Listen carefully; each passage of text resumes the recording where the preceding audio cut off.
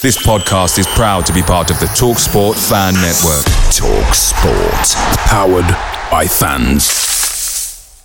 Hi Ellis Pod fans, it's JR here. Bert's Babes, Hoddle's Heroes, even DiCanio's Dozens. We've had some iconic lineups in our history at Swindon, just like the legendary menu at McDonald's. Parkin or Austin, sweet curry or barbecue? Why not get a McNuggets share box to enjoy the debates with your mates? And thanks to McDelivery, every drop-off could be a home win. Order now on the McDonald's app and you can also get rewards points too. No one wants to drop points at home, and with tasty rewards to earn, you won't be missing out. Only via app at participating restaurants. 18+. Rewards registration required. Points only on menu items. Delivery fee and terms apply. See mcdonalds.com. Hello and welcome to The Loathe Strangers, a Swindon Town fan podcast with me, Rich Pullen. Rodgers is streaking ahead and he's onside. Beautiful play! That is that! What a good shot! Oh, it's a goal! Mancini foul! Far post for Shearer, goal! 4-0, that's Steve White. Comes to Mitchell, it's another goal! Incredible! Hoddle! Taylor has scored, and that surely means it's the Premier League for Swindon Town now! Fantastic goal by Jan Piotr! Parkin! Austin going in! Yes! You bet! 2-0 Swindon! Danny Ward! Loco, I will win this league anyway. Richard, he's hit it! It's Cradley! Oh, it's fluid!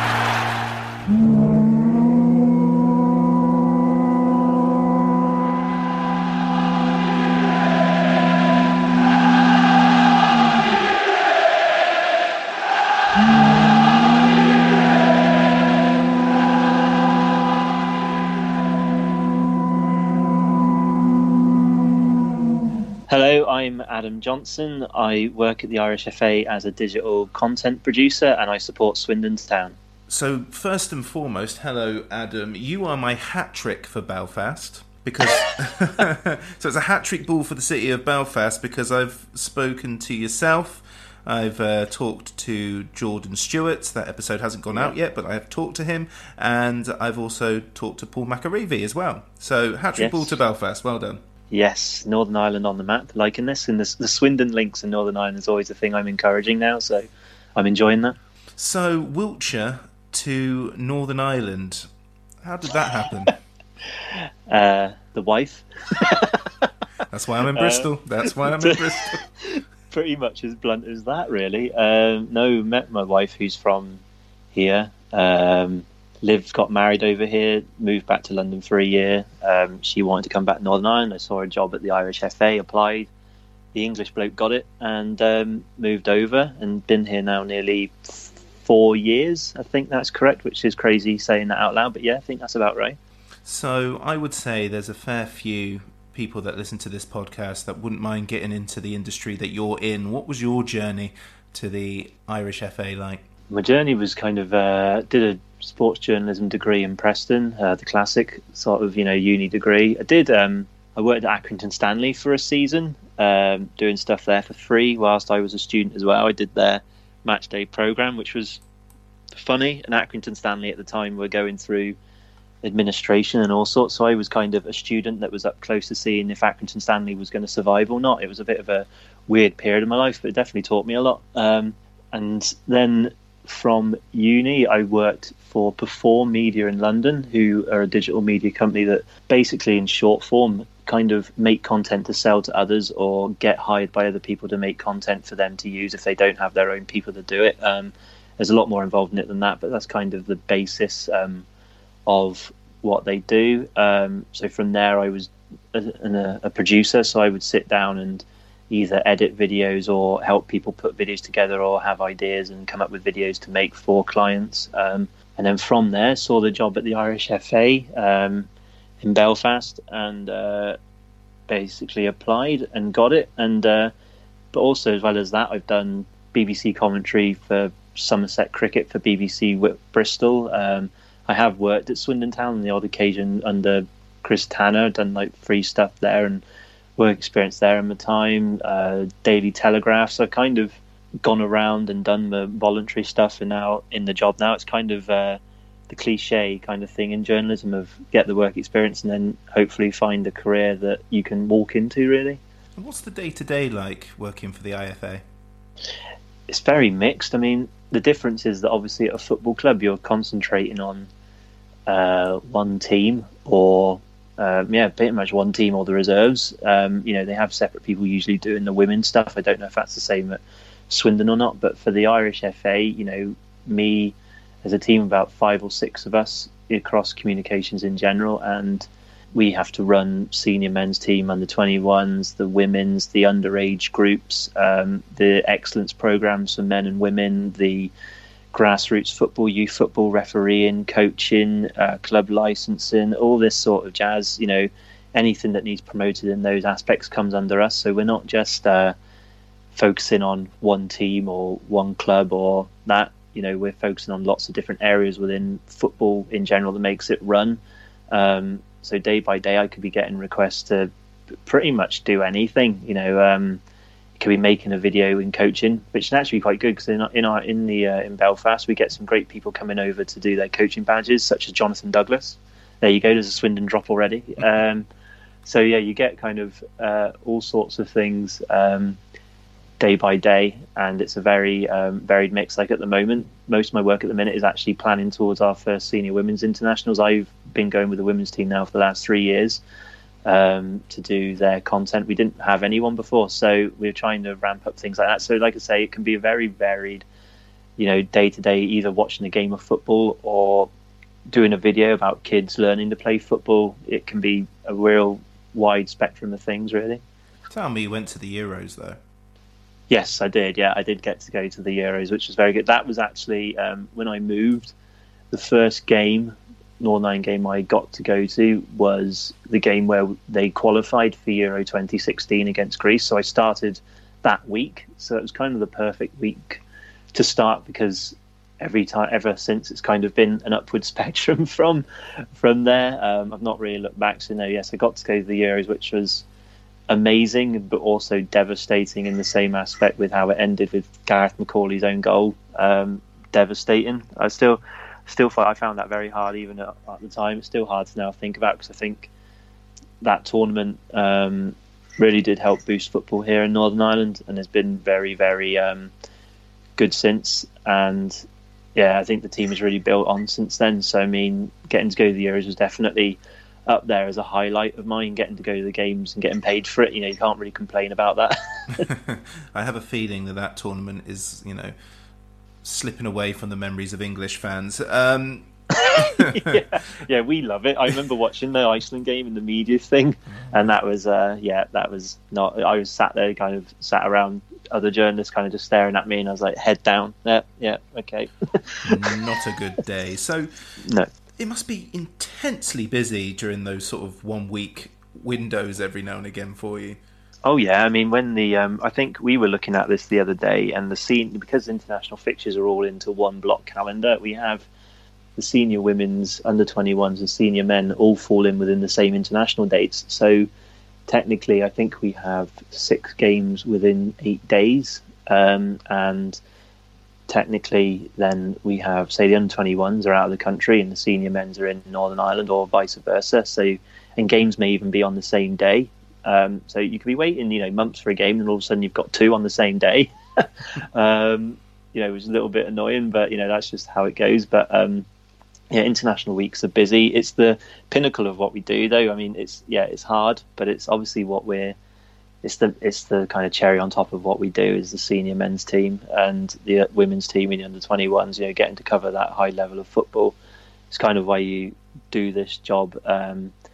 Amongst everything else, you still have those things that you really look forward to. But like you say, it is hectic. It all gets crammed into one. It'd be nice if it was spread out over the year, but that's just not how it is. With club football, obviously, has to fall. The international football has to fall in within those club dates, and that's just how it is. And finally, you've recently got into the podcast game yourself.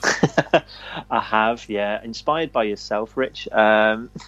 Basically, we started the Northern Ireland podcast, which when you're trying to do that in amongst all your other work can be very hard. So we do an episode every 2 weeks, and we try to get different players, personalities from the past, or even current players. It's all dependent really on who we can get at what time and how even busy we even are personally ourselves.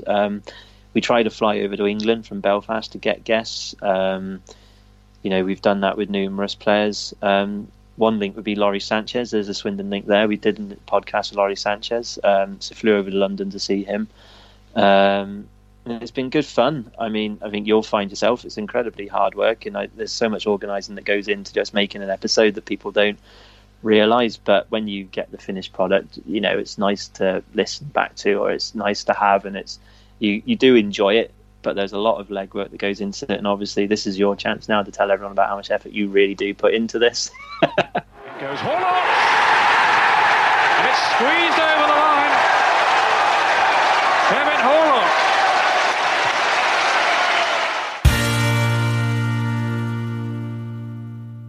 I mean, you're on this podcast, Adam, because you are a Swindon fan. What was your first game?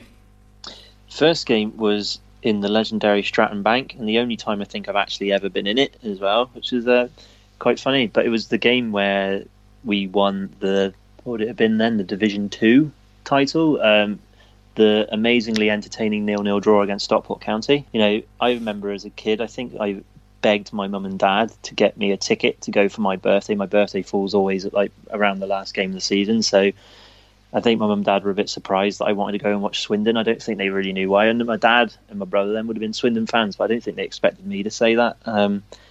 Went to watch them, and all the memories I have of the game is not even Swindon lifting the trophy. It's Wayne Allison smacking the bar with a header. And I just remember watching the bar pretty much for ages just shake. It's one of those weird early memories of watching Swindon. So yeah, the game that drew me to what now supporting Swindon for many, many years was actually a 0-0 draw. So if there are any kids out there who think you have to watch a 5-0 win to support Swindon, it's not true. A 0-0 draw against Stockport County, sitting on the Stratton Bank, will be enough.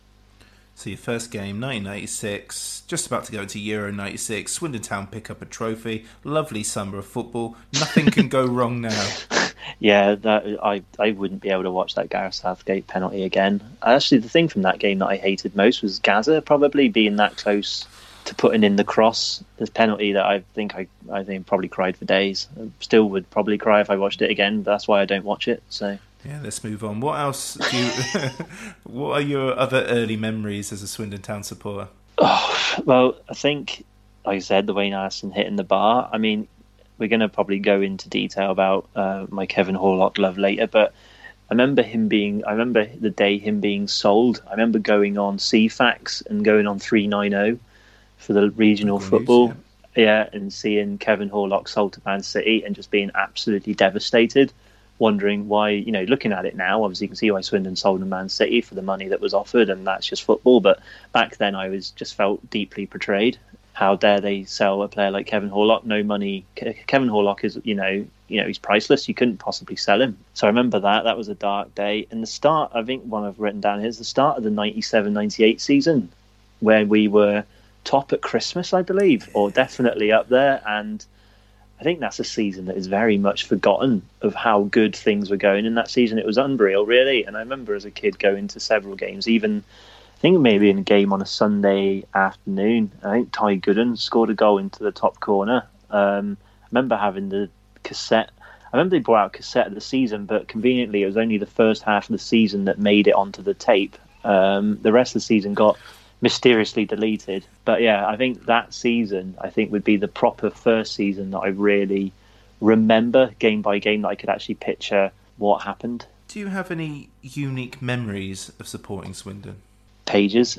So I used to be a ball boy back in the day. So was my brother. He was a ball boy first, and then I thought, that looks like a nice gig. And I think my dad probably enjoyed it because I got, you get him for free. He didn't have to pay for us to go and watch the football. So that was probably quite nice for him as well.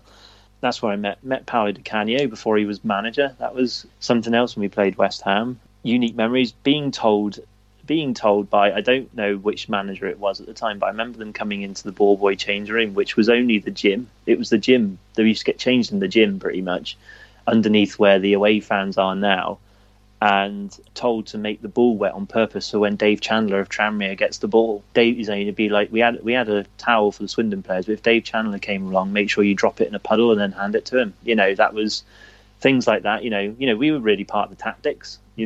People think that ball boys just watch the game. No, we're just involved as the players are. One of my unique memories, Danny Invincible, that goal against Peterborough. I say that goal. I hope everyone knows what I'm on about. Obviously, they should be. Being on the pitch as a ball boy and just running on and not even realising I was really on the pitch, I think. I think I was on the centre spot and didn't realise. There's a famous shot from behind Invincible, and I think that's you behind the goal, isn't it? It could well be. I don't remember. I just remember going absolutely crazy. That was because especially when the goal that went in before was the Alan Reeves' own goal, if that's what we're going to call it, and he passed it back and it went in, and you're like, if we're going down on that, that's just not happening. Hitting Jamie Pollock with the ball against Man City, that was a good one. I went to pass him the ball back, and I thought I'd be clever by chipping it up and hit it back to him without looking, and smacked him in the face. That was quite funny. I got a lot of cheers, at least from the nationwide stand at that one. Did I get told off? Oh no, I was the immaculate ball boy. No, I don't think I did get told off. I can't think of any time. Imagine players, would shout at you, being like, "Get the ball, get the ball, get the ball," and you'd be running like, they've got legs that are 3 times as long as ours. But yeah, sure, I'll run and get the ball for you. Especially when the ball's in the Stratton Bank and they're hurrying up and the ball's right up next to the clock. It's like it's not going to happen quickly. It's. We're not paid on, per stride, so it's not going to happen that quickly. One story I did actually remember, I remember being at the services after an away game, or maybe before it, in the queue at Burger King, and the players came in. It was around the era of Sam Parkin and Alan Reeves and that sort of time. And I remember players walking in, and as players walked in, it'd be like Alan Reeves would walk in, all these Swindon fans would go, "Reeves." Parkin comes in, Super Sammy Parkin. David Duke walked in, dead silence. I felt sorry. I felt so sorry for him as he walked in. You could sense off him the disappointment, even in the queue in Burger King. You could sense that he was. I felt so sorry for him. I was like, oh, poor David. But just is what it was. He couldn't compete with Sam Parkin and Alan Reeves in cult hero status, and that's just how that was. He was never liked, was he, Dukey? And I always felt sorry. I was only ever. People listen to this because he was rubbish and things like that, but I always felt sorry for him, except when he got sent off at Bristol City. We won the game, but he got 2 really silly yellow cards during a free kick, and I remember being absolutely livid because I was just tense because we hadn't beaten Bristol City for years, and I was just so desperate for us to win that. And I remember him getting that silly second red for not, going back on the for the wall. Yes. And in walking, and I was just like, if we concede, I'm just, I'm going to send him a very angry letter or something. But he didn't, and I forgave him. But we were not very kind to quite a few of the players from that era, but some probably with justification, but some absolutely not. No, Dukey, I felt sorry when his chant, they remember them singing in the town, and if Dukey can play for Scotland, so can I, which I thought was a very harsh. And he didn't play for Scotland. No, but I remember that being the chant, and I was like, why are we singing this? But we are, okay. Yeah. You just kind of join in, and then you realise, why am I singing this? Like, why are we doing? And then I think I remember him scoring at the town end, in that sense of everyone then, because everyone kind of underrated him in that sense, that when he then scored, everyone thought it was the greatest thing ever. Do you know what I mean? So when he did score, everyone went crazy about it because Dukey had scored. Rather than being like, oh no, he scored, that means he's going to play. It was, no, this is excellent, David Duke has scored. Any other sort of games from your time supporting Swindon? They don't have to be promotion, relegation seasons, but any other games and happy moments supporting Swindon that stand out for you? I think the one that I've gone most crazy at was definitely the Charlton away game in the playoffs. Not even when Stephen Darby scored the penalty, but because when Stephen Darby scored the penalty, I stood still for about 5 seconds, kind of pinching myself, because you have to think of, I know obviously we had made the playoff semi-finals against Brighton before that, but this was the first time that, as a Swindon fan of my age, we had ever made Wembley. I think I'm right in saying that. And so I remember that goal going in and being like, oh my word, we're actually going to go to Wembley. And that was unreal. Do you know what I mean? That was really something that really hit home. From all those years of watching Swindon pretty much either be relegated or be in administration, and thinking, oh, there's not much joy in this, is there really? And then Danny Ward scoring that goal against Charlton, especially when we thought that was over. David Lucas gets injured early, and not that we had anything against Phil Smith, but it was just that sort of, oh, this is just all going to go downhill. And then the own goal and Ferry on the line, you're like, oh, this is just, everything's just lined up to being, this is a Swindon Town evening. and then Danny Ward scores, and just the whole game changes, and Derby scores a penalty, and unreal. Another favourite is very random, probably has to be Bristol City away, the Darius Henderson double. It's the Duke sending off. That's Yes. the Duke sending off game, yeah. Exactly. That for me was Darius Henderson. Therefore, we should have, you should have a statue or something just for that game, just because it brought. I remember at the time just thinking, oh, please just beat Bristol City. Just want a win against Bristol City. and Henderson had signed on loan, I think, even the day before or something. He was, I think it was maybe one of his first games. And him scoring twice, and then Ashton Gate then had the seats that had no back on them. And I remember being at the back and ending up at the front, and I was like, I don't know how I've done this, and then realised the seats have got no back. So I think I've physically just either ran through people or been pushed through people and not realised. But that's what, supporting a team like Swindon's like. When you get those even little wins that seem it away at Bristol City, it means everything, because you get to enjoy an away day win. And that's the same goes with Leeds United away as well, the 3-0. I don't think I've seen a Swindon Town team do something like that to a team the scale of Leeds United. I don't think I had ever seen that at that time. We made it look almost easy in the second half with that goal, with all the passes that finished off by Austin, I think it is, and Billy Painter's strike from distance, just unreal. I think, and I remember at halftime during that game, Ian Longdon had found me in the crowd and interviewed me for BBC Wiltshire, and him being like, "What do you think?" I'm like, "I don't really know. I just hope we win. Just please." I didn't really know how to articulate what I was watching into words. Probably if I listened to that back, it would be absolutely dreadful. But that day, I think the thing is, you find is that all those are away days. Yeah. And I think I enjoyed that so much more than the home games. I loved going to away games because even if you got a point, you felt like king of the world. You felt like you had a good day, even with an away point. But with a win, it was something special. You know what I mean? You got the long trip back on the old, Swindon Town supporters coach, on the Barnes coaches. Sometimes you get on the bus and it'd be miserable for about 3 hours, but on those games, at least everyone was chatting and having a good time. I completely agree. I think the routine of home games mean a lot of memories merge into one, don't they? And when you go away, there are standout moments. I mean, if I was asked that same question, that Bristol City game would stand out for me because it's the first game that me and my now wife went to as a couple. She was in the home end, I was in the away end. It's a shame that president didn't really stay, did it? The whole, exactly. Being like, you support the wrong team. It's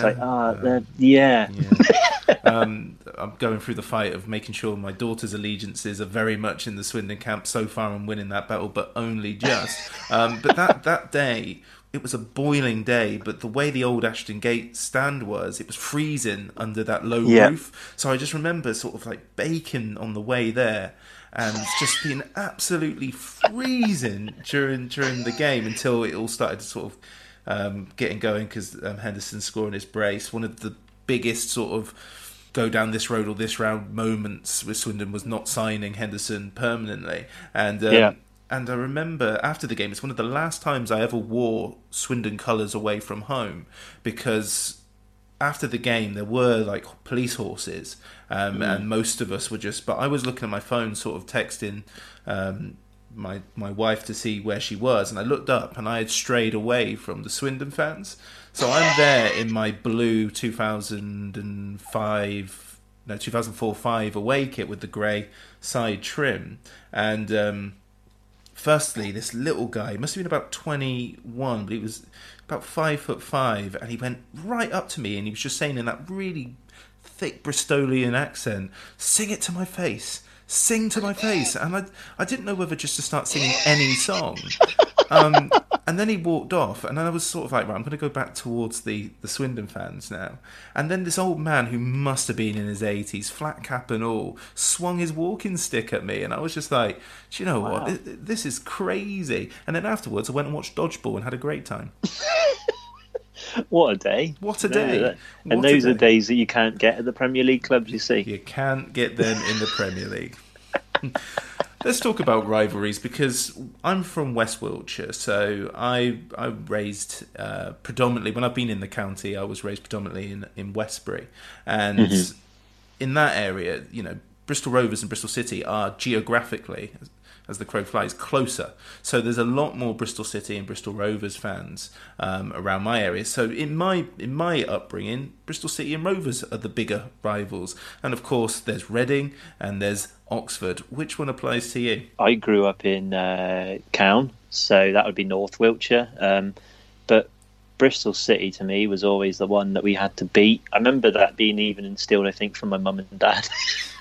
My mum just couldn't stand Bristol City, so that used to live on into our childhood as well. And I think it was more the fact Bristol City. I knew people who lived in Wiltshire who support Bristol City, and I used to be like, "Why? Why do you support Bristol City? It's not even in this county. Like, it's not even your nearest club." I always had this thing of, "Why do you not just support your local team? Why do you support them lot down there?" And they're like, "Well, because I do." And I'm like, "Right, whatever." I didn't really get why you would want to support a team that was further away from where you live, but yet wasn't any better at the time. Obviously now it's a different story, but at the time, in the same leagues quite a lot. And I never really got to Bristol City. For me, definitely, I would describe Oxford as almost like the annoying younger brother, that when we did meet, they always got the upper hand, but ultimately when you left and they won a game, you'd be like, well, we're still like a league above you, so I don't really care, it's all right. I can deal with this. Like, I remember going to the Oxford game that was shown on TV in the FA Cup, and I remember going to that, and Oxford, we lost obviously, and Saban was up front and Danny Invincible that time, and I remember Oxford winning, them lot going nuts and crazy and gloating, and I was like, yeah, but you're still like a division below. You've won one game. I'm actually okay with this, but now it's obviously the other way around, which makes it a bit awkward. And Bristol City, so it's kind of at the moment thinking of the rivals actually makes me rather dejected. But I mean, and especially when like our record against Oxford is terrible. Our record against City actually hasn't been too bad, I think, in the times that I've gone to watch them, like the Reeves goal at Ashton Gate, and then you've got, I remember as a kid going to watch Swindon Bristol City at Ashton Gate, and we were 3-0 up in 9 minutes or something ridiculous. I remember my mum like throwing me over her shoulder. I've never seen her go so mental at a game of football, but I remember that. And then Darren Bullock got sent off and someone else got sent off. We ended up with 9 men. They scored twice and we won 3-2, and it was the most nervous time. I've never felt so nervous in my life, I don't think, like because of how, just because Bristol City was the team I just desperately needed to beat for gloating reasons, and just to make it feel like, no, you lot nearby should support Swindon Town, not them lot. But obviously now I can't say that, but then I could. I think for my generation, I'm slightly older than you, I think my friends who supported Bristol City, their dads supported Bristol City because of their success in the 70s, and they've inherited it, which, back then I was kind of like, you need to support your county club, there's boundaries, there's rules. Now I could give a damn, to be honest. I really couldn't care less either way. I'd rather just support who the hell you want. Come to Swindon if you want, put some money through, but support whoever. I think because Bristol City are a bigger club than Swindon. I've got no problem saying that. Historically, in our head-to-head, they are better than Swindon. They haven't got the big silverware, or the bigger silverware that we have. We had that one game. They've got a couple of or a few checker trades and the equivalents. There's just something, and at the moment it's horrible living in the city, watching them grow, and they will become a Premier League team at some point. They will. That's going to happen. The hard thing. I can't think of that day. I mean, it was good. It was good. It was good when Dean Windass scored that winner in the playoff final. I watched that with a load of Bristol City fans and just went mental. That was such a good day. Ben Wills spends most weeks sort of reassuring me that Bristol City will lose games and not go up. He'll message me going, Rich, don't worry, they always drop off, but as the years go by, their infrastructure, everything, but they are so little man syndrome, aren't they? They've just got this sort of angst about them that yes. they forget that really they haven't got that impressive history as they might think, but it's a huge city and their time is coming, and I hate it. I think that's the thing they think of, is the size of Bristol, and and they've always thought they've always had that feeling of a Premier League club in waiting, and it's always been a little bit like, oh no, but it won't happen. But now you're thinking it's going to happen sooner or later, isn't it? I think that's just how it is, and we'll just have to concentrate on ourselves again rather than worry about them a lot. Let's focus on beating Oxford at least once at some point instead. That'd be nice. I'd like to go to the Kassam Stadium and leave happy. Would be nice. Wouldn't that be something? Just ending the fact that that Oxford fans, I'm not hugely tribal anymore, to be honest. I suffer envy, I suffer irritants, but I still sleep at night. And the moment they claimed the penalty shootout as a part of their 7, that made me think, now it is a draw, it counts as a draw, and therefore it's 7 unbeaten against Swindon. But the fact that they so proudly include that's when I start thinking to myself, this is a bit farcical. They have spent decades losing to Swindon. I'll let them have this decade. One day it will end, and now we're the underdog against them if we played each other in the Checkatrade or the League Cup. I think Wellens, come on, son. I think Wellens will do it. I think, like you say about them taking the Checkatrade trophy win, I mean, we all know from getting even to the final and losing that, when we lost, everyone was like, it's Checkatrade trophy. When it was nice, we pretended before kick-off that it was a trophy we really wanted to win. Well, after we actually got to the final, then we thought it was a serious trophy we wanted. And then when we lost, it was like, actually, it's okay. You can have that. It will be all right. Don't worry too much. But just a win against Oxford. I mean, I've been to Oxford game. I'm trying to think of the game. The Canio early in his era with Leon Clark skied one over the town end. I remember that, and that was just a day where we should have battered them that day and just didn't, and they won, and it was just like, right, well, this is just not meant to be. I don't know if I'm trying to think of if I've actually been to a game where Swindon have beaten Oxford. I think I've been to all the games where Oxford have beaten Swindon. I think that's my issue. So I'm hoping I travelled home, I think, from Northern Ireland to actually come to a Swindon Oxford game. I'm not doing that again. Just to do my bit, secretly in the distance. I know if Swindon beat Oxford and I wasn't there, I've done my bit, but I won't take any praise for it. Robinson thrashing this one across and cleared only to Mark Walters. Can he make room for the shot? Blocked, but there's Horlock! A brilliantly driven in equaliser from Kevin Horlock. Right, let us talk about your 11. Now, you haven't gone for your favourite players. You've gone for an underrated 11, which I love. Why have you done that? Basically, one, I think we don't need to hear all the same player names again, and I think it gives us a chance to talk about someone different. But also because I think, it's interesting talking about players that we've kind of forgotten about, and maybe as you'll go through this, you'll learn we haven't forgotten about them, but maybe just haven't appreciated them because there's been someone who we always go, we idolise them in front of them, and it's like, well, no, actually he was good as well. And I think it's made it actually quite interesting for me going back through all the seasons, picking out players. And I have to caveat this by saying I know we're going to get to the end of this. Like, I imagine everyone who's done this gets to the end and goes, oh, why did I not put him in? I look like an idiot because I put him in instead of him. But yeah, this is just from some research, and hopefully it's a team that I don't know if it would really work on a pitch, but it would be very left open at the back. Before we get going, though, we're gonna start with an honourable mention. So I think all the guests sort of reel off a few players that didn't quite make the squad. You've got one, and that's the king himself, Mr. Kevin Horlock. Hero. I don't know if you can say legend amongst men. He was the man when I was a kid, and I wanted to include him in my 11 just because he's Kevin Horlock. But when I'm doing underrated 11, I couldn't claim for him to be underrated because he's the greatest of all time. So, I mean, I couldn't. He has to be an honourable mention. I couldn't put him in an underrated 11.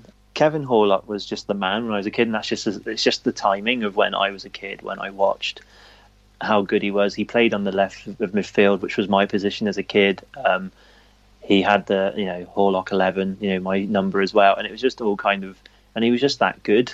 I think he was just a brilliant player, and he just can't say anything else really. And also a nice guy. I've spoken to him, and he follows me on Twitter. So, and he wished me actually congratulations on the birth of my second child. So I mean, when I got that message, I fainted and woke back up again a few days later. It's things like that. And Kevin Horlock's he's just one of those players that everyone, I think, when they started supporting Swindon, have their player that they gravitated to, and Kevin Horlock was mine just for all those reasons. I've tried, and I am trying so hard to get Kevin on the podcast. We are very, very close. the hurdle is Skype, nothing more. I've been in regular touch with Kevin. Put in a good word for me because he is an absolute hero of mine as well. I mean, what I love about Kevin Horlock is before 95-96, which is the season, your first game is at the end of that, so you missed when Kevin Horlock just exploded onto the scene, but he'd already played 90 times for Swindon in the top 2 divisions. But he really came into it. So he found his position, I guess, under Steve McMahon, if we're going to give him credit. He really did, or maybe it was the 3rd tier, I don't know, but he just turned into like what felt like a world beater. He had that game against Bristol Rovers goals, and then the Southampton. So it's all those sorts of moments I think I remember seeing, and I'm hoping that any Swindon fan listening to this has the season in review video from that season. It's the greatest piece of video work you'll ever see. The season review of that Division 2 title win. Do you have it, Rich? Have you seen it? Yeah, somewhere. Yeah. I mean, I could almost reel it off word for word. I think now I watched it way too much as a kid. But that for me was my first season. I remember at the time being so excited that we won the title that season. Everyone else was kind of being a bit like, that's good. But as a kid, I didn't even realise we'd been in the Premier League. I didn't know. Well, that didn't come into my mind. I just thought, this is great. We've won a title. I don't know what title it is, but that's class. I mean, that's what's crazy, because I mean, I started before the Premier League, and what children from that time, because I was a kid then. I was in my early teens when we won the old Division 2, and win success on pitch equals happy times, and I couldn't understand why the adults were unhappy, and I just couldn't get it into my head that it wasn't because stuff behind the scenes was beginning to people weren't warm into Steve McMahon, Swindon perennially having issues in the boardroom.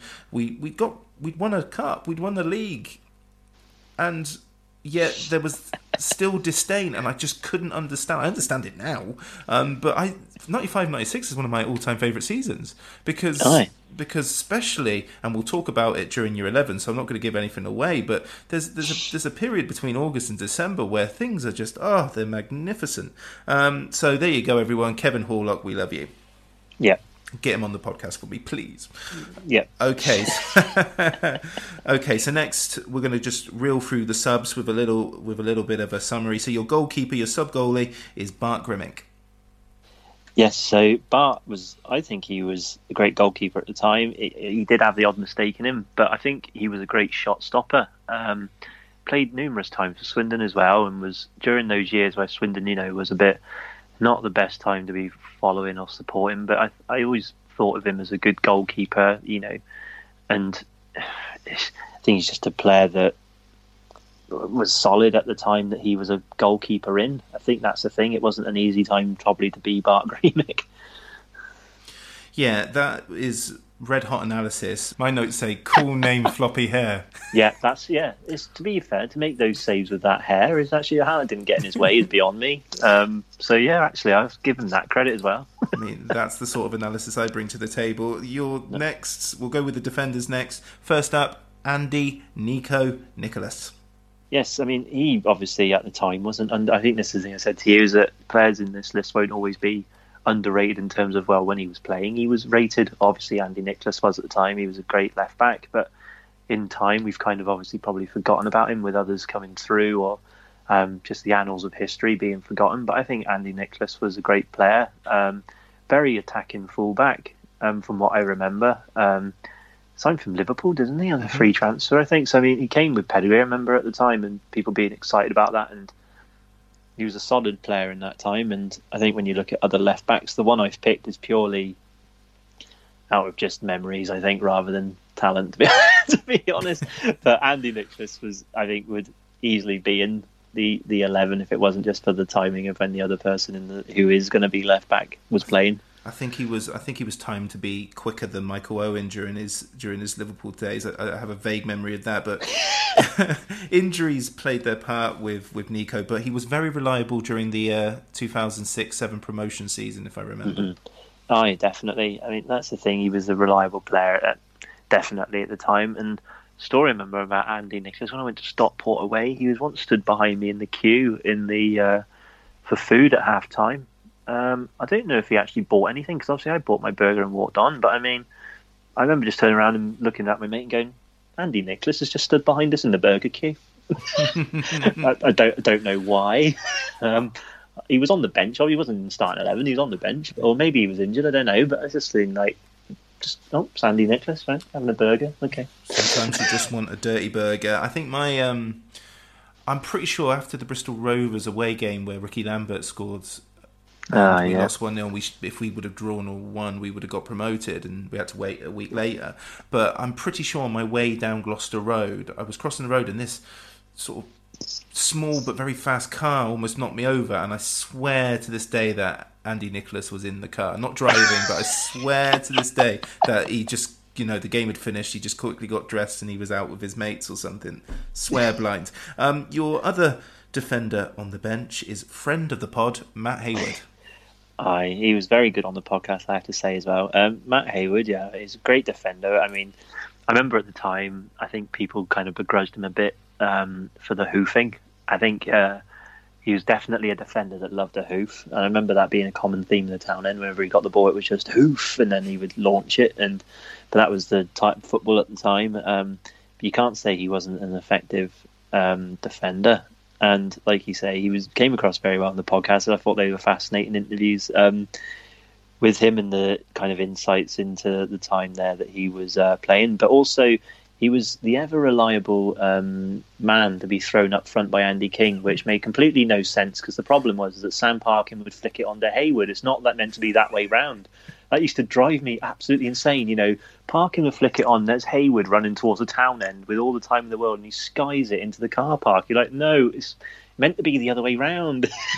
It used to be infuriating, but I used to love it. Andy King, be like waiting for Hayward to come up front and be like, oh no, here he comes. No. I do think that, especially sort of first spell, that Hayward being a disciple of King was detrimental, even though we look back more and more fondly as the years go by on King, and we might talk about that later. But I always get like Duke in a way that, people again will just say no, it's because they were rubbish. But I do think those sort of, they were in the team every week, win, lose or draw, or lose, draw and win. He was one of those. But I liked Matt Hayward, and I was really, really upset at the time when he went to Bristol City. That was him and Grant Smith, was it, at the same time? Yeah, I remember that and being like, I can't believe this. But that just shows you, doesn't it? Anyone else? It's a link to that club again for your midfield, and another, I would say, disciple of King. It's Matt Hewlett. Yeah, I mean, Matt Hewlett, I imagine there's a lot of people right now groaning, and if they are, I'm really sorry. One standout feature of Matt Hewlett was probably that he used to run like Paula Radcliffe. You'd never get that head bobble out of your head. I'll never forget that, him running desperately towards the town end, bobbling his head. But I think he was a player that, again, was a solid player in that time. You think he was a centre midfielder when Mooney, Parkin, when that squad was going for promotion, and you kind of forget, Matt Hewlett was in that squad. And you have to say, at the end of the day, if in your centre midfield was Matt Hewlett when you made the playoff semi-finals, he must have done something right. And he's a player that played a lot for Swindon Town, and obviously was around in the good days and did a job. And because of his style of running, always stood out in my head. So that's why I put him in, just to give ourselves a bit of a laugh, and also to be like, no, actually he must have done something right at that time. And I think in the squad, when it had Igo, Howard, Parkin, Mooney, players are going to stick out even if they're not as technically good, and that was probably Hewlett. But Hewlett clearly did a job. I don't think he would have survived in that squad of that talent otherwise. Yeah, agreed. Your second midfielder, Sammy Igo. I used to love Sammy Igo. So small, but yet so quick and yet so effective. And it used to be like, I remember when he turned up and watched him play and being like, I don't get how that guy is a footballer, but yet was unbelievable. I remember him getting the ball and just how I used to love it, because watching Swindon back then, I used to love it when we used to have two wingers get down the line, cross it in. That's what I used to love doing when I played football myself, was get down the byline, cross it in. And when we had Igo and Howard or whatever on the wings, Sammy Igo was a player that would get the ball, take on the defender, make it simple, cross it in, and that was his job, and he did it so well. And I think he's a player that's clearly obviously been forgotten over the years, but in that era, I couldn't tell you how many assists he made or how many chances he may have created and all that jazz. I haven't gone that much in depth, but he clearly was a player that made a big impact, and he was a reliable source during that season, most definitely. He used to run like Pathé news footage from the FA Cup final in the 1950s, didn't he? It was just he looked like in year 7 when your parents buy your PE kit and they go a couple of sizes up because they don't want you to sort of get too big for it too soon. And he used to just have these baggy clothes and just run at a rate which just seemed a little unnatural. But that free kick against Bradford, Parkin just sent off 87th minute, and he absolutely hit that. Lovely. Most definitely, yeah. And I think the big kit probably helped with the aerodynamic nature of his running. Probably the wind just took him, and that was kind of the secret. Yeah, that was the secret plan all along. Let's go with centre forwards then. So the first one, Steve Finney. Yeah, so Steve Finney was the striker in the first season that I went. I mean, people are going to go, really, Steve Finney? I mean, I could have picked some others, but Steve Finney was just the man at the time. And I remember his partnership with Wayne Allison was brilliant when I was a kid. I just remember that. And he had to go in just for that reason, really, because he was the man at the time when I was a kid, and him and Allison had such a good partnership. And Allison got the more goals, probably in the more glory, but I think Finney was definitely a good second striker and did his job really well. And at the time, I had nothing but I like Steve Finney, and also great name for a striker, Steve Finney. You say it still make me chuckle a little bit, but it's a great name. It's a funny one because you missed going to games. You were following it, I'm sure, but his star had already burnt out before you rocked up for the Stockport game, because between August and December in his first season, he scored 15 times. He only scored 22 in 3 years for Swindon, but he scored 15 of them between August and December, I'm pretty sure, or something like that. That sounds like a lot now I've said that, and that's in all comps. But him and Allison between August and December 95 were unstoppable, and it was amazing. Yeah. We almost beat Blackburn, who were the champions at that stage in the League Cup, when they scored. Oh, that was amazing. I was in the Stratton Bank for that. It was brilliant. But Steve Finney, injuries, and then maybe not looking after himself in a sportsman way didn't help, and I don't think he was Championship level. But that League One season was amazing. It was brilliant. Your final substitute now is Rory Fallon. Yeah, I mean, at the time he would have been the underrated man purely because he was behind Parkin and Mooney, and he was and that shows you how good our strike partnership was when we had Parkin, Mooney, and Fallon. You think back on that now, and it's an unreal set of strikers to have at your disposal. And Rory has to go in purely for that overhead kick. I mean, that's just... I've never seen a greater goal at the county ground. I don't know. I mean, the way he jumped in the air, chested the ball, time stood still for about 3 years, and then he overhead kicked it. And I remember when it touched the net and went in, everyone around me was celebrating. And I think I was right behind it in the town, and I would have been dead in line with where the ball went in, up above behind the exit in the middle of the town. And I used to have a season ticket behind there. And I remember everyone celebrating and being like, "Why are they all celebrating? It must have gone over." I thought it had just gone over and hit the board and was settled. And I looked down, and I was like, "Oh, that's gone in." and everyone going mental around and being like, "Oh, it has gone in." I just assumed it must have gone over. I think my mates looked at me and went, "Why are you not celebrating?" I was like, "Well, why are you celebrating?" I was like, "There's no way he scored that goal," and he had. It was unbelievable. It's one of the best individual goals to be scored at the county ground. I don't care what anyone's got to say. That technique to chest and then get the overhead on the volley, and in the circumstance of the game, that's a promotion chasing match. It's an equaliser. It's against City. It's against them as well, and it's made even funnier that they missed with the last kick of the game an absolute sitter. But they'll never forget that as well. That was brilliant, wasn't it? It was that great. Lee Miller, was it? Yeah, it was. It was Miller, and just I hate going all sort of angsty lower league fan, but if that scored if that's on Match of the Day on Soccer Saturday or Sky or Super Sunday or whatever, that goal is going to be in every montage for the rest of time. It was deliberate. He knew what he was doing. It's a great goal. If only Twitter was around in that day. Imagine the views. Unreal. Absolutely amazing. It's a grand old team to play for, and it's a grand old team to see. And if you know the history, it's enough to make your heart glow. Oh, we don't care what the Newcastle say. What the hell do we care? 'Cause we only know that there's gonna be a show, and the Swindon town will be there.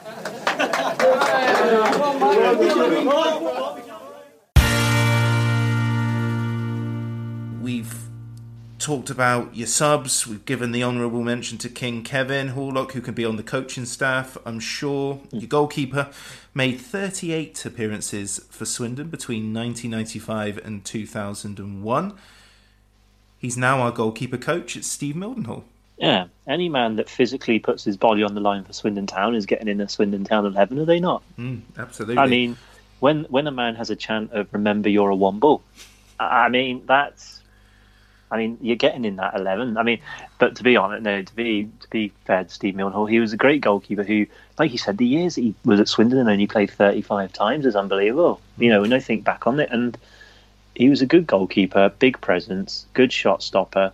You know, he was a victim of who would have been around in that time as well. Talia would have been around in that time Digby, as well. Talia, Digby and Gremick as well. And he was probably just unfortunate. You know, you look back and you think, how did Steve Mildenhall not just be number one? But then I also remember a story with him was that I won a goalkeeper shirt in some competition and got presented to me by Ian Wone at half time. And it was a goalkeeper top that had Mildenhall 1 on the back. And I thought, well, that's great. And I don't play in goal or anything, but I'll take the shirt, and got Mildenhall 1. So I thought, I'll wear it proudly. That was brilliant.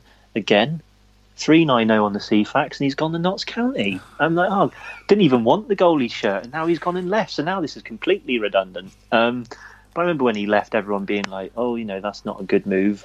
That's not good for us that Mildenhall's left. You know, that's a shame. And we were battling, I think, to keep him. And he went to Notts County, and yet we had him all those years, and he played 30 odd times. I'm fairly sure he'd signed a new deal as well. So I mean, he clearly was valued. It just always never quite happened for Steve Mildenhall. But I think he's a player that I think, looking back, you go, that guy should have played a lot more, but just didn't. And that's just how it was at the time. That's just what it was. For those who don't know, Portsmouth away, Friday night. I think it's his full debut, his league debut. I think it is. There. Yeah. He goes in. It's a sort of 50-50, and the boot makes a connection that creates the need for stitches in a delicate area for any man. So for anyone who puts themselves on the line, is fine by me. And he always took it in good spirits. I think everything about. I remember him playing for many away teams, or when we went to games and people, Notts County, fans would see, turn around and put his thumbs up. And I think he always had that rapport with Swindon fans, even when he was at Rovers and stuff like that. It was Steve Mildenhall. He's a good lad, and he's really one of ours in a weird way always. And now he's back at the club as well, and it's kind of that Steve Mildenhall feels like he's one of our people. If that makes sense, in a roundabout way. Over the moon when he came back. Absolutely over the moon, because he is a proud Wiltshireman. He's a proud Swindonian. And what more can you ask for? And when you see the footage that the club now are putting forward, you can see he's got a presence. He's got plenty of input for Wellens. He's got a say in the recruitment of goalkeepers. So he must be absolutely loving it at the moment there. Oh, definitely. And like you say, any person then who loves the club that much it's going to shine across into the fans, and the fans are going to take to them. So it's as simple as that. You're right back. He made 316 appearances in all competitions, scoring 4 goals between 1994 and 2002. It's Mark Robinson. Yeah, but that description doesn't sound very underrated, does he? 300 appearances, but like you said before, people are going to pick. It's hard because people are always going to pick, your obvious other players. But Mark Robinson, I know for a fact he was my brother's favourite player growing up, and then he moved to Chippenham. I remember him moving to Chippenham Town and watching him at Chippenham as well the odd time. But Mark Robinson, when he played for Swindon, was a great fullback. And he signed him from Newcastle. Again, that was before my time when we signed him, but he was just, he was the right back when I was growing up, and he was always a solid player. Never put a foot wrong. I can't remember him ever doing anything wrong. And he's just a player that obviously 300 games for Swindon Town, that puts them in the hero status up the top there. And when we paid 600 grand, I think it may have been for him. I'm making these figures up probably off the top of my head, but when you played that many times, that many years for Swindon, and I feel like maybe he's not forgotten. He's just there's players that have played who are technically better, so therefore he just doesn't make it. But he's a player that obviously deserves a bit of credit for how many years he played for Swindon, how well he played. I don't think anyone would have a bad word to say about Mark Robinson, and therefore he's in the team. Now, I agree with you, and he was an ever-present in that 95-96 squad, so as a child, I'm terrifically fond, but I don't know if it's that fee, but there are definitely Swindon fans out there that would have him as right back in our all-time worst 11, and that is true. But history has been quite harsh to Mark Robinson. I'm completely on board with the case that you've made, but I don't know what he did, and maybe nearer to the end of his time at Swindon,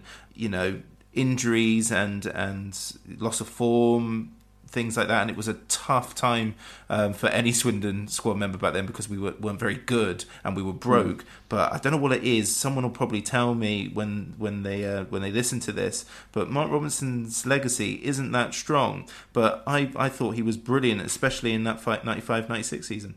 That could be the thing, that because of the age in which I was, maybe I just didn't know the whole situation of what was going on. But to me, at that time, at that age, and how I look back on it through my own eyes, he was a solid, good player. And like you say, that era of playing for Swindon, 98, 99 through to the early 2000s, I don't think anyone really came out of that looking like a shining light.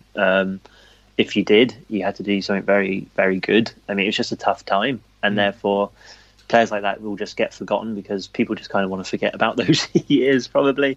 But there were players there that were good. It's just they were there at not at a good time for the club, really. My main memory of Mark Robinson was as a kid, probably shortly after he signed in 94, and there in Westbury there's a nightclub. It used to be called Reflections. I think it's called Club Ice now. I don't know if it exists still, but it was definitely called Reflections back in the day. And there was a nappy night. I don't know what they call them in Calne, but just like a night where it's for under 16s.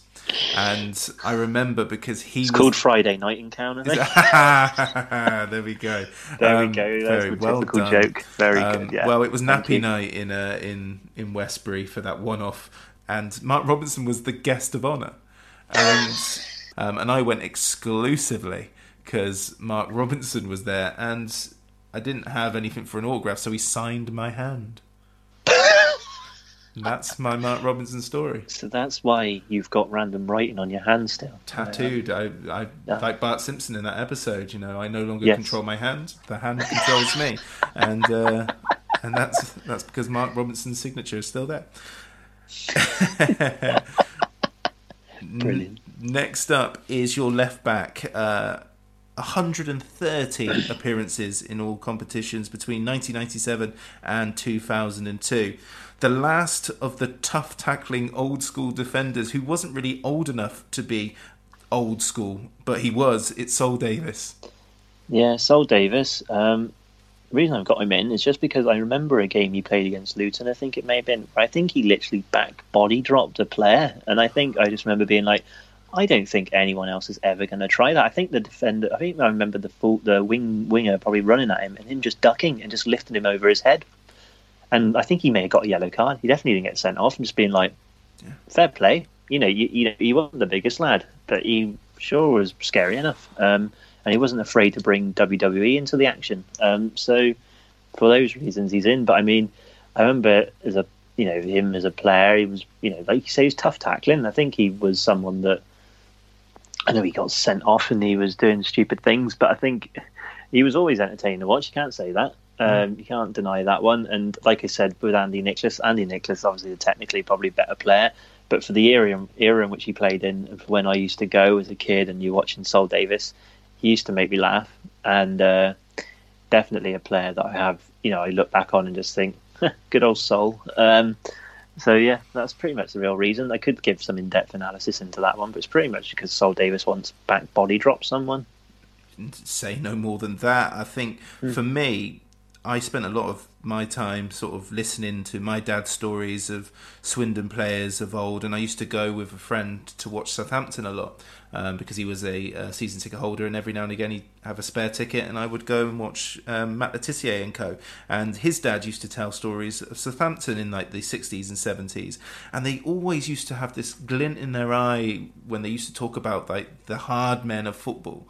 And Sol Davis for me was our equivalent of that back then, but he was just so young. He shouldn't have been that guy. He should have had he should have been 35. He should have been Darren Bullock essentially, but he was Sol Davis, this little baby face guy who was just he was wonderfully vicious. Yeah, that's a fair summary. Yeah. I've appointed your first centre-back as the captain, so it's up to you whether you agree or disagree with that, but I've made him captain. That's my call. Fair. I think Kevin Horlock would agree. He made 237 appearances, scoring 13 times between 1998 and 2005. That doesn't include own goals. It's Alan Reeves. I was really hoping you were going to go Reeves. You did a little bit there. That was good. Yeah, if I could have done a team of Alan Reeves, then that would have been a good one. Just do 11 Alan Reeves. Number 1 was Alan Reeves, and number 2 was Alan Reeves. That was a good chant in the town in back in the day. But Alan Reeves is just a player who epitomises kind of that era of Swindon Town. Reliable, made mistakes. I think we can all think of that Peterborough game, as we were talking about earlier. Not one to remember him fondly by. But he was just a cult hero, weird cult hero at the time.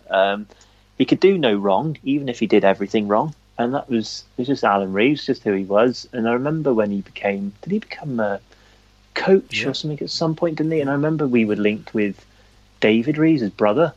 David, his brother's name? And he was a striker at Chesterfield at the time. We were linked with him, and we were playing away at Stockport, and he was doing the warm-up. Alan Reeves was organising the warm-up, and he was running towards us, and some guy shouted, "Where's your brother, Reeves?" And all he did was he just did the motion of him drinking pints at the pub. And I just remember seeing that and being like, well, he's a good guy and he's funny, and just Alan Reeves is just the cult hero. I mean, I don't think anyone could go into a 10-minute monologue of why they love Alan Reeves, but I think it's just he was just Alan Reeves.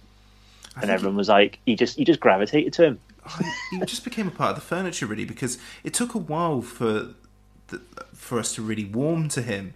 And then we did, and then it was like, by the end of his Swindon career playing anyway, when his name was called out, the Reeves turned into Reeves. It was just like, it was almost like we were so used to it. You hear his name, you did the chant without even like really thinking about it. It was like you could be reading the programme and you're not really paying attention to the lineup, but you hear Alan Reeves and you just mumble to yourself, Reeves. It was number 22, Alan Reeves. Reeves. See, it still happens today. Really, really loyal servant to the club again during those difficult times. And I think he thought, and I think we all thought, he was going to be King's replacement when Iffy got the job. Yeah. I think so. Yeah. I think that was what everyone thought. And then Singing Aye Aye Iffy came along, who's, another great song. Isn't it just? Okay. Good songs back in the day. We need more songs like that now. Good chants anymore, do you? You don't get people really putting in a good effort or like really taking the time to think up these chants anymore. I know it's just Reeves, but it caught on. Or we all dream of a team of Alan Reeves. And I know they're all rehashed versions of other players, but it's still nice. Like Finney Wonderland, that was brilliant. It was like it was a Finney Wonderland, but and he was Reeves, but maybe it was a Finney. It was a Finney Wonderland, and no one's telling me different. Yeah, exactly, and that will remain the case until someone tells me otherwise, and they've got to have a good reason. Your next centre-back made 231 appearances, scoring 5 goals between 2003 and 2009, something like 3 loan spells before he made it permanent. It's Gerald Eiffel. Beast. And again, that's the Alan Reeve syndrome kicking in there. Gerald Eiffel, when I looked that up and saw that he played 230 games for Swindon Town, I did not even know that was the case. I couldn't believe it. I was like, really? But one thing, Gerald Eiffel was literally a beast, and he was so athletic, and he was a great centre-back. I remember when he came on loan first from Watford, and everyone thought, oh my word, who's this guy? We need to sign this player. And he was brilliant. And just his marauding runs that always ended in him slipping over when he shot, brilliant. It was, he was exciting to watch. He was a literal beast. And I remember, was there the chant of, what's that coming over the hill? Is it a monster? It's Gerald Eiffel. Again, a great song. He can't, again, a player that just warmed to the fans. And I think people are going to listen to this going, he's just picked songs. He's just picked players that have good songs. But no, Gerald Eiffel just was a player that, again, just lit up a team or had a moment or had a glimpse of brilliance and just entertained us, I think, to be honest, in that time. And then Kevin Amankwa turned up and stole the song from him. Yeah, pretty much. Poor Gerald. That must have been hard for him. Imagine what footballers think when that's my song. Tommy Mooney comes back and what's that about a piece of string? I don't understand. Why am I on a piece of string? Why is my mum telling me to do this? This song makes no literal sense. It makes no sense. They could probably sing more vicious songs, but they're going to talk about a piece of string. I don't know. But weirdly, we're singing it. I don't understand. I'm a hopeless romantic, and when he scored against Walsall in 2007, and the glory was taken away by Dean Keats' equaliser, but it was that header was I was right in line. Well, I wasn't quite in line with it, but it was absolute thumping bullet. And that summed up Gerald. That summed up Gerald Eiffel, really. Everything had to be done at 100 miles per hour. There wasn't, a dinky pass. If he was going to pass it, he was going to absolutely smash it into someone's feet. Nothing was done easily. And is he still playing now? Is this correct? He retired. One of the best things about Gerald Eiffel and why he deserves a place in any Town 11 is he stayed local, which is always great when footballers stay in the region after they finish Swindon. So he went and played, I think, for Staines Town, retired. And now he's back with Swindon Supermarine. I think we'll see, because they're Swindon due to play Supermarine. So we'll see if the Beast takes on the new era Swindon team. We're not going to score in that game anyway if he's playing. So that's that. As a matter of fact. Yeah. We'll go into midfield now.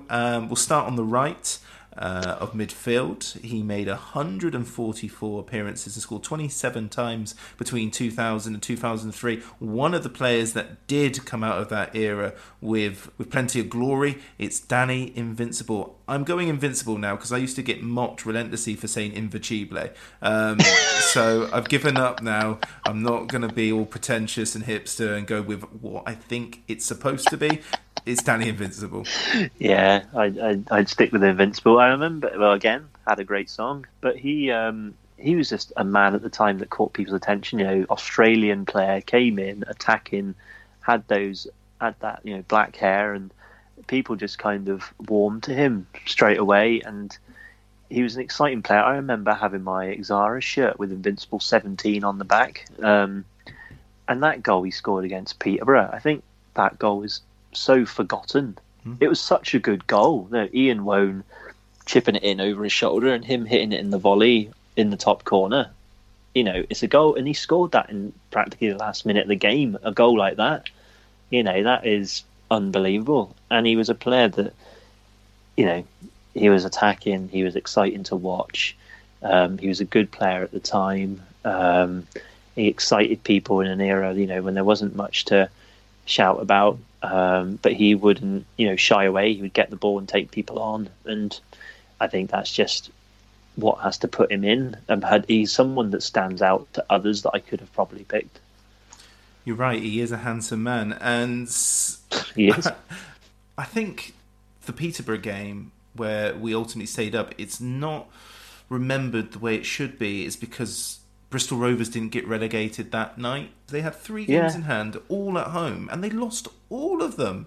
Incredible. Yes. Absolutely nuts. I remember following it on Sky Sports News when they were playing Wickham, and I think they may have been 2-0 up or 1-0 up, and ended up losing 3-2. And I remember being in a front room going mental, thinking, how have we done this? I mean, well, we didn't do anything, but I mean, how did that happen is unbelievable. And then that puts that goal, obviously, how important that goal was. We'll move to the left of midfield now. Lovely stuff. He made 165 appearances, scoring 11 goals between 1993 and 1999. I think he left on New Year's Day in 2000. Hell of a journey with Swindon. It's Ty Gooden. Another player that I found out that is left on CFAX. That was, Ty Gooden was a player that, again, I played left midfield, number 11. Ty Gooden was exciting, went forward, was a great player at the time. And I remember that season 97-98, like he was again kind of one of the main reasons why we got into that position that we did. Some of the goals he scored, I remember the game against, I don't know if it was Bury or Port Vale, someone like that at the county ground, and he scored he scored an absolute cracking goal and then took out the corner flag in his celebration. He scored for Rotherham, but that was before you were going. I don't know if you were following the whole season, but he definitely scored a great goal against them. And it's like, I just remember that goal and that celebration in the rain, and Ty Gooden was just a player that excited me to watch. He was a good player, and I think when you look back on it in that era, he was a player that, he gave, like you said, so many years to Swindon Town as well, and was a solid enough player. And he was just enjoyable to watch. I mean, that was the thing with me when I was a kid. I loved watching attacking players. That was my thing, and that's why you'll find out when we do the rest of this team how this team is not balanced whatsoever. But yeah, that's just how it is. Ty Gooden definitely just stood out to me as a kid in that era. He was very frustrating at times, was Ty Gooden, because you knew what he was capable of, and when it didn't work for him, it really didn't work for him. But that's why he's underrated, because when everything worked, he was as good a player. But him and Ifeanyi leaving to Gillingham, and that was when those were the days when I remember rushing home from school to see if Swindon still existed. Not directly that time, but those were the months and years. Really serious situation the club were in, and when players like Ty Gooden, who arrived during our first and only season in the Premiership, and then as it was then, and then it was over because we needed like 5-figure fee or whatever stupid amount of money we got for him. It wasn't a lot. Really, really, really sad way to lose a decent player. Yeah, pretty much. I mean, that was Swindon at that time. As if we had a decent player in that era, you knew they'd be gone soon. And that was the sad part, was every day you went on CFAX, you were worrying if someone had been sold. That's just how it was. We'll move into the kind of the centre of your midfield. It's two that I sort of was playing around with the formation earlier, but forget about that, because our next player played 136 times for Swindon, scoring 9 goals between 2002 and 2006. He's another very handsome man who was better than Zidane. It's Stefani Migloranzi. I'm glad you said he's better than Zidane. That was good. I mean, again, a player that clearly was such a good player at the time that he wouldn't make people's best ever 11. But in that era, Stefani Migloranzi, one, he had the name that you wanted on the back of your shirt because it's just a cool name. Cool. And, he was such a good player. I mean, he'd run games from midfield sometimes. And I think that for Swindon in that era, again, I just can't help but pick players that are exciting, players that would get on the ball and do something. And as you'll find in the centre midfield, sadly, we're losing probably every game about 5-0 because poor Steve Mildenhall's got no chance in goal. But Migloranzi, again, was just an exciting player who was enjoyable to watch. And that's the thing. in that, I know a lot of these players I'm picking, it's because they're exciting to watch, and in that era it was not much to watch on. But I think as a kid, you pick out these people that you just idolise as a kid because you just thought, well, he's technically a good footballer and he plays for Swindon Town and he plays for our club. And, if I wanted to balance up this midfield, I could put Darren Bullock in to make sure no one ever left the pitch alive. But, I'd rather be watching the players that are exciting. And Mignolet Ramsey, again, was just a fan's favourite, cult hero at that time. He wouldn't make anyone's all-time 11 because the amount of centre midfielders that Swindon had in their years is unreal, but he's a player who in that Pacific era was the man and stood out basically. For somebody who was so injury prone, he played a lot of football for Swindon, and you have to say, had he stayed fit during his Portsmouth days, he wouldn't have been anywhere near the third tier. No, I mean that was clear. He stood out amongst everyone else, and it's, again, like you say, it's that player that we got him because he was injury prone, and he was playing below his level, but that meant we could benefit from him when he was fit, and that's just what it was. And again, another player with a great song. And turned down Oxford after he left Swindon. Yeah, so cult hero. Happy days. Your next one will go as an attacking midfielder because I'm pretty sure we're playing him out of position, although he definitely did play as an attacking mid a few times. He made 74 appearances, and I was surprised to find out he only scored 16 goals in all competitions between 97 and 99, although he wasn't here for a long time. 74, in my head, he scored way more than that. It's George Nadar. I just remember his debut against Middlesbrough, and I bought a late ticket to go because some football had been called off, and he was doing his debut against Middlesbrough, and he scored early on in the game. I'm pretty sure it was George Nadar that scored early on in the game, and he beat a load of players and put it in. And I think, I know I'm going to say this phrase and everyone's going to go, well, that's not true, but to me, like, from watching him technically, I thought he was one of the best I've seen, and was so injury prone it used to blow my absolute mind of how frustrating he was that he would get injured, and you just once if he was fit, no one could stop him. He was powerful, he would run at players, he'd take them on, and it's no surprise he's still, when you think of how injury prone he was and yet got sold on for money that he did, shows you just how good he was. But it's just the fact that injuries held him back. But I'll never forget, just George Nadar, just the kind of power he had, the attacking prowess he had. And again, as I said before, this team is severely unbalanced with him in centre midfield. But I had to fit him in somewhere just so I could talk about him. And basically, and that was just it. I just remember his debut and him standing out in that game against Middlesbrough, which I think we ultimately lost 2-1, maybe something like that.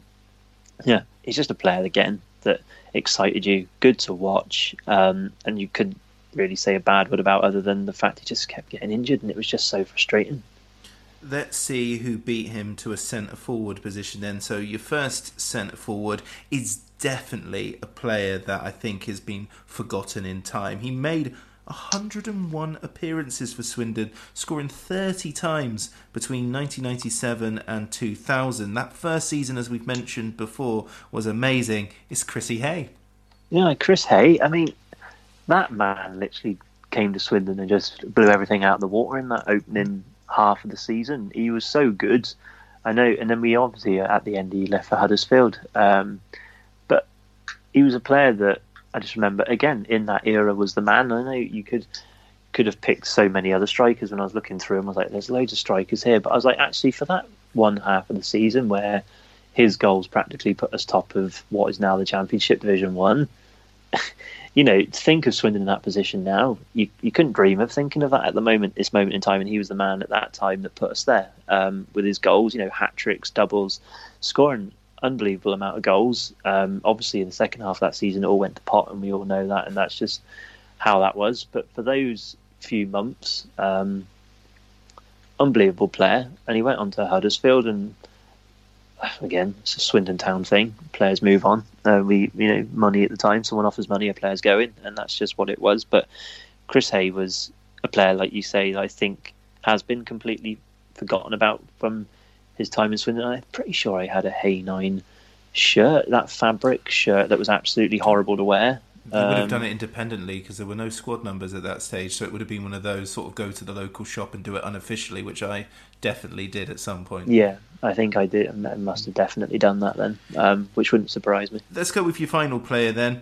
So this is probably one of the most, what are you doing in the underrateds? But this guy, if we were there, for those who are there, he's definitely not underrated. So he made 120 appearances, scoring 36 goals. Again, I thought a little bit more, but this was between 95 and 97. Known for that partnership with Steve Finney in 95.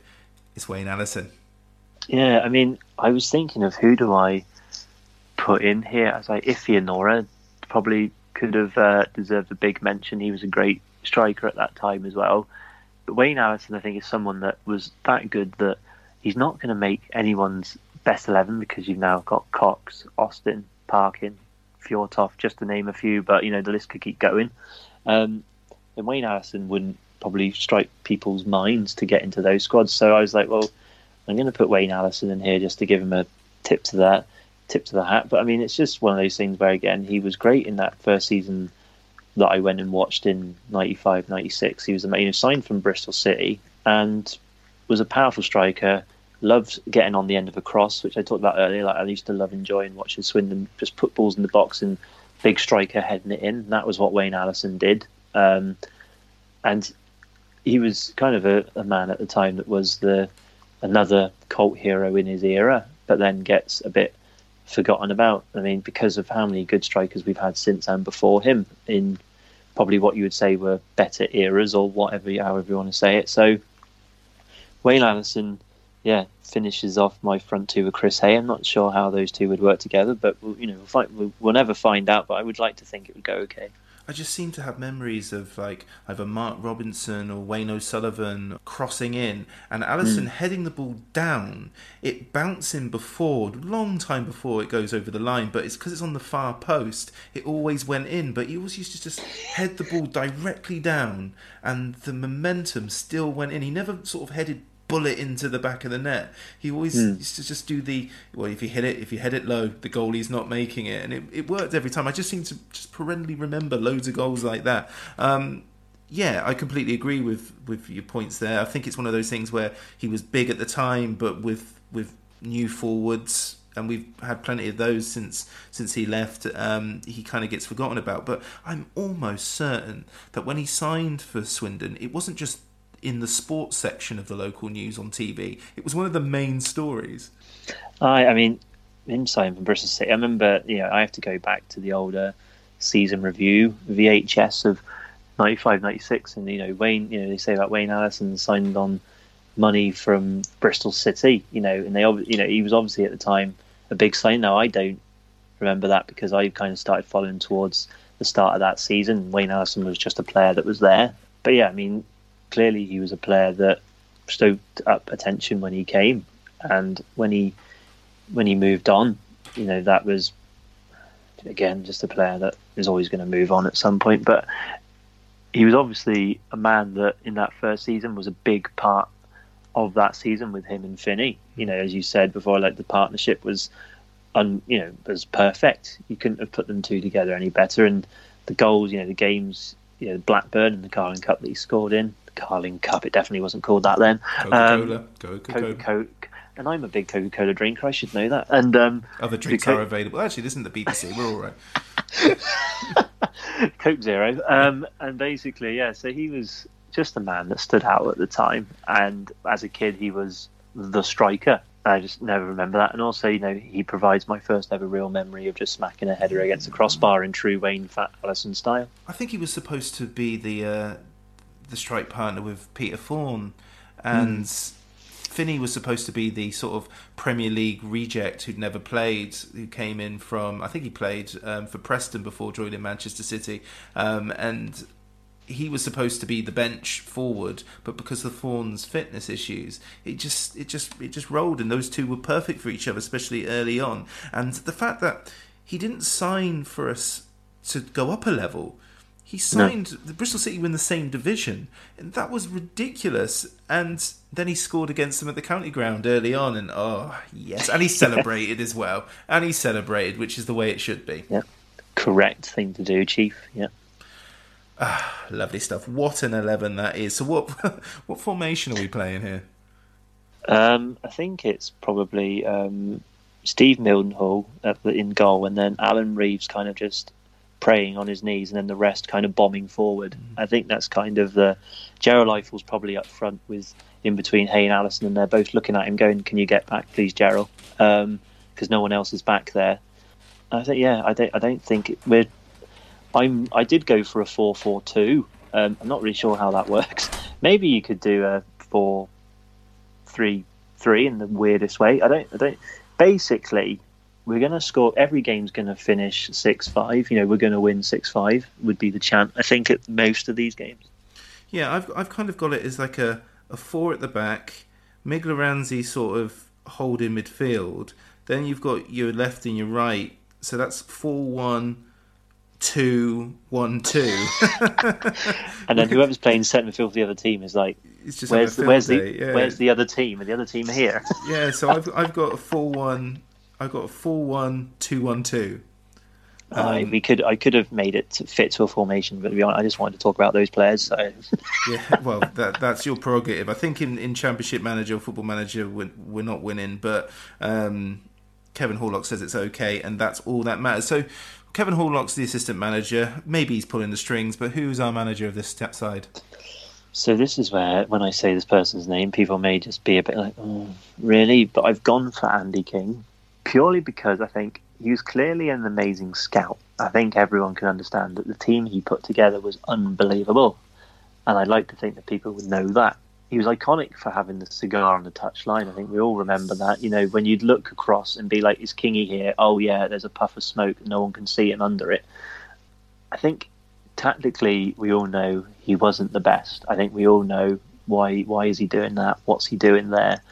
But for the success he brought for the team that he built at Swindon Town, I do think he's probably given a heart. I remember at the time he would get booed and he would get jeered. And I just always used to think, well, look at the players he's brought in. Look at the team he's actually built. And we're doing not too bad. I think people would have probably expected Swindon. I think the expectations of older fans was that we were a Division 1 at the time team because we'd been in the Premier League. We had risen from that, Division 4. We'd done the rising, and therefore that's where we should stay. But for myself, I was like, well, we're a Division 2 team.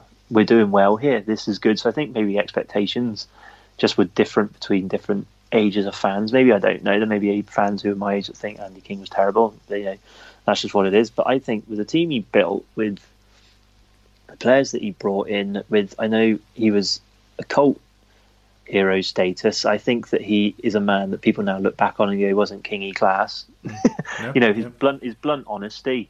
He was very, at least he would tell you what it was, what the truth was. And yeah, sure, that being like that is going to cause some people not to like you, some people to like you. But I think for me, Andy King was a man that did a good job with what he was given. I don't think he really spent. I mean, I haven't researched this, so if I'm wrong, for all those Swindon Town fans that are thinking, no, that's not true, I'm sorry.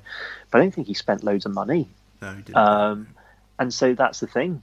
Think of the squad that he built that got to that playoff semi-final. That's still, I think, I know I've heard you talking about the Brighton playoff semi-final many times in this podcast, and it's something that will always be ingrained with us at Swindon Town. But how that team did not make the next division up is a story that none of us can understand.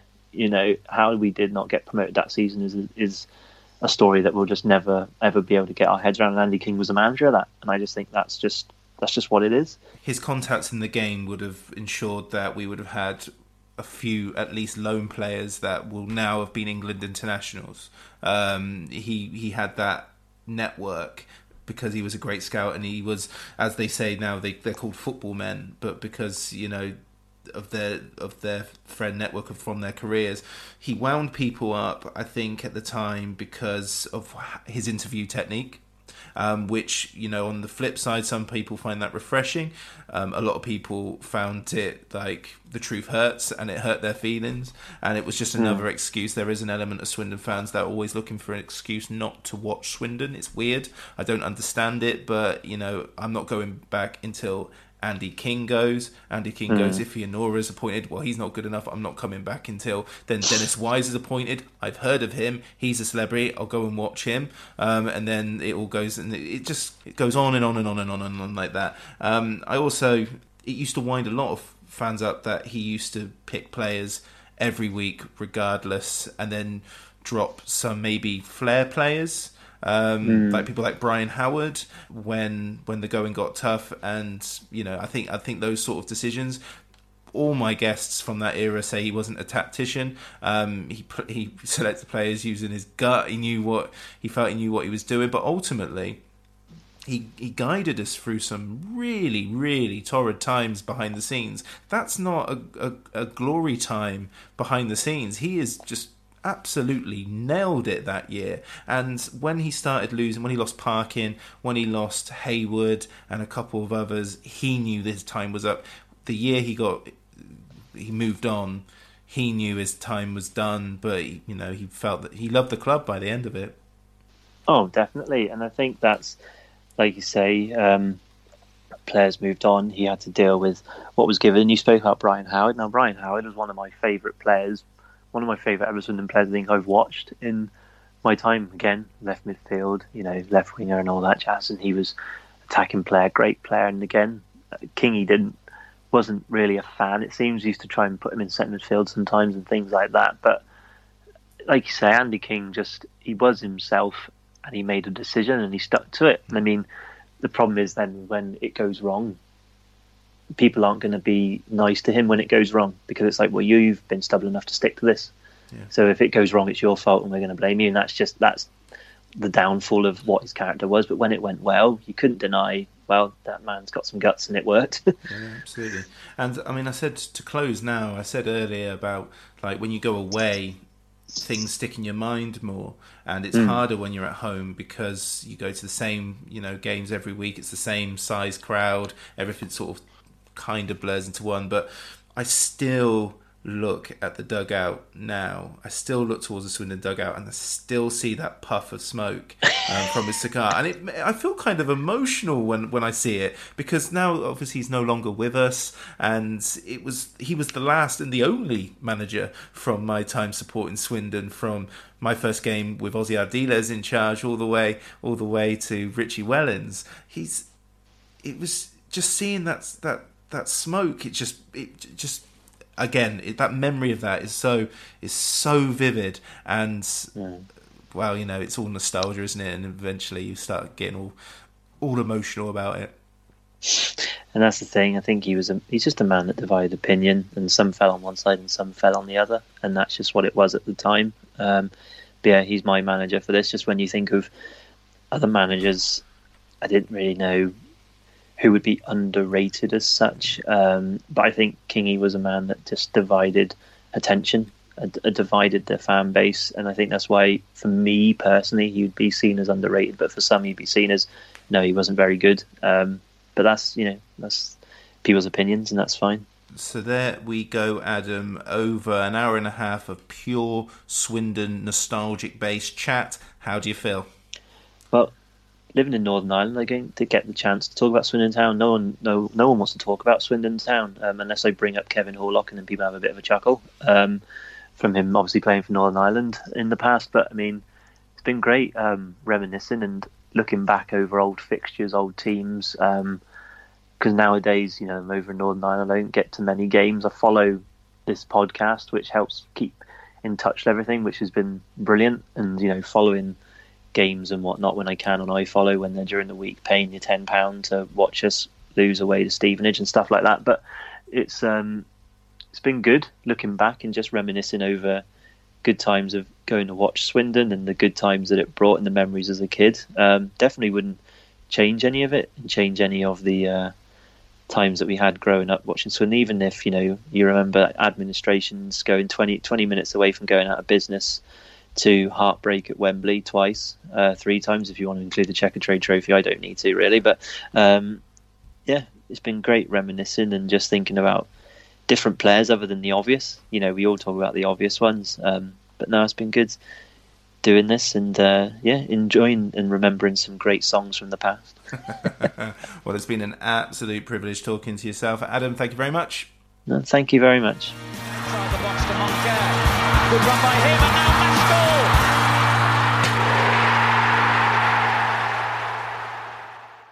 The Low Strangers is an independent Swindon Town fan podcast. The music was expertly created by Matthew Kilford, and the podcast artwork is by the super talented John Daglish. Thanks for listening. Come on, Swindon. Hi LSPod fans, it's JR here. If Swindon players were McDonald's items, who would they be? We've had lots of Big Macs like the legendary Alan McLaughlin, Harry McCurdy, or even Steve McMahon. Perhaps you'd prefer to channel the power of McPlant like Darren Ward, or maybe 5 chicken selects, one to enjoy for each time Ben Gladwin joined. Yep, there's one spare, but there's still time. And you don't need Super Scouts or data solutions to get your hands on any of these. McDelivery through the McDonald's app brings them all to you. At participating restaurants, 18+. Serving times, delivery fee and terms apply. See mcdonalds.com.